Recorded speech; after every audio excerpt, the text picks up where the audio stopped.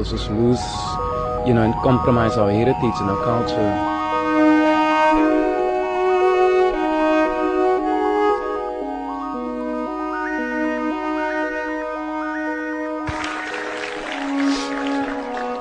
Hi, good morning. After being so glamorously introduced by Mike, I'm just a simple policeman, that's all I am. And a law enforcer. And even though I'm retired, I'm still active in law enforcement in marine conservation. The thing that I need to talk about this morning is quite a controversial thing, and a lot of people will argue about it. But it's real. And it is the fact that organized crime does exist within the global marine fishery industry.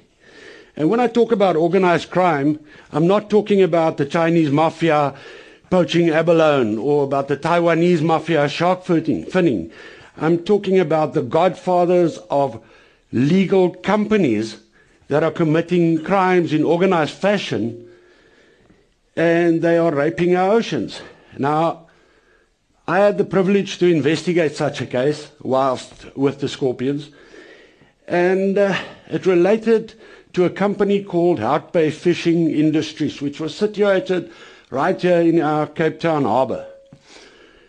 This company, for the period from 1987 to the year 2001, raped our waters of lobster to the extent that they were exporting to their USA sister company 900 tons of illegal lobster a year.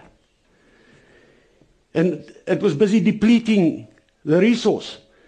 What had happened is that the company had been investigated priorly, but not in the fashion of seeing it or looking at it as an organized crime operation. And the owner, Mr. Arnold Benjes, had the attitude that he would just pay everybody off, pay his fines and get away with it.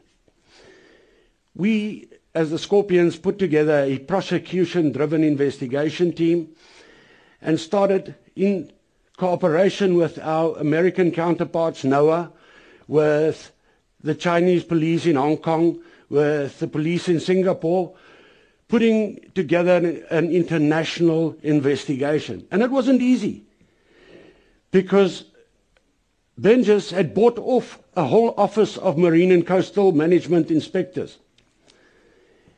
And they were fully on his payroll, so all the records that our marine and coastal management department had were falsified. Nothing was correct. We had to rebuild fishing seasons with the information that we received from America. We had to rebuild basically totals of catch, totals of live fish exported, and the totals of the illegal lobster tails that were exported to America. Now, Mr. Benjes was quite quietly sitting in America. We had another company called Icebrand and Icebrand Maine, and they distributed all his illegal fish for him. Very nicely, but he controlled the whole operation in South Africa.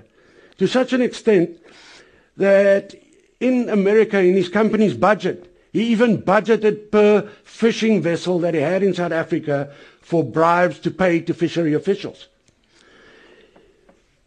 In the end of it, we finished the investigation, and Mr. Benjes had to come back to South Africa to face the penalties. He entered into a plea bargain with the South African government, not in his personal capacity, but more in the capacity of the company, because he believed that if he entered into that plea bargain, he would get away with it. The company and the directors were fined to the tune of about 40 million rand, which is a lot of money. All their fishing vessels were forfeited.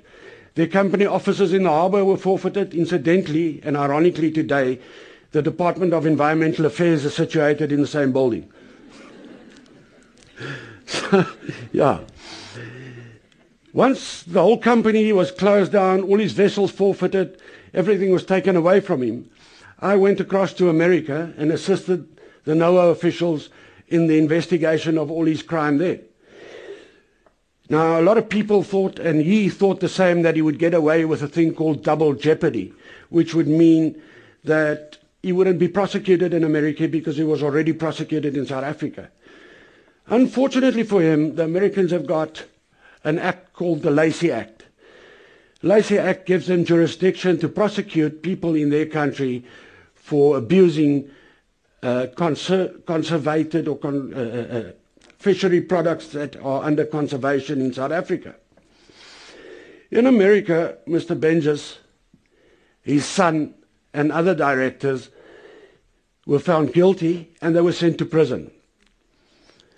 Mr. Benjes served 4 years there, his son served 1 year, and the other directors all served 1 year. Now one thinks that's a little time to serve, but there's still a last part to come to this. Because once he'd finished his prison term, he came out of prison, and then a new court case started. This court case went about the fact of restitution to the South African government for the amount of lobster that he stole. In the end of 2009, and there's never been a decision in any court like this, Mr. Benjes and his son was compelled to repay the South African government with $62 million as restitution for all the lobster that he had stolen from our waters. And I think that was quite significant because never in the history of law enforcement has there been a court decision like that.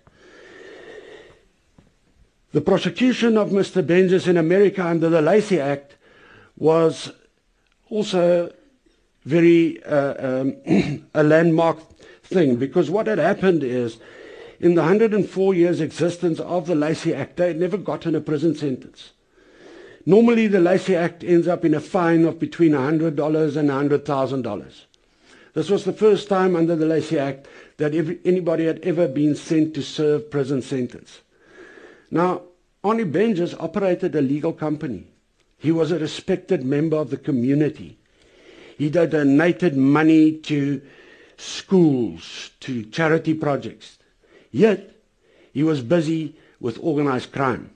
And that is what I'm getting to. And a lot of fishing companies will not agree with me and they attack me on it.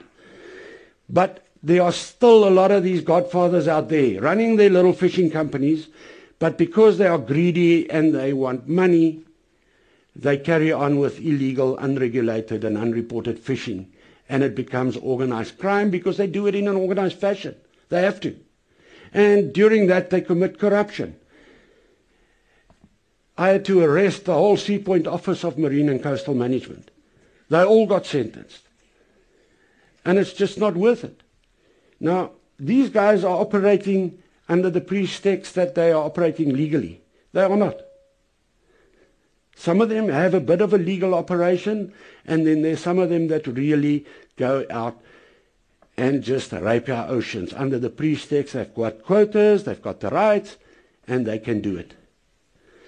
Now, my time is nearly up, so I need to just finish off, and I want to leave you with this idea that if we do not start cooperating and have more of these international cooperated investigations in the world, where we start attacking fish company owners or godfathers of fishery companies and investigate their international activities, we are very soon going to sit without a food resource in the ocean, and our global marine resources are going to be depleted, and we're going to sit with the sea with nothing in it. Thank you very much.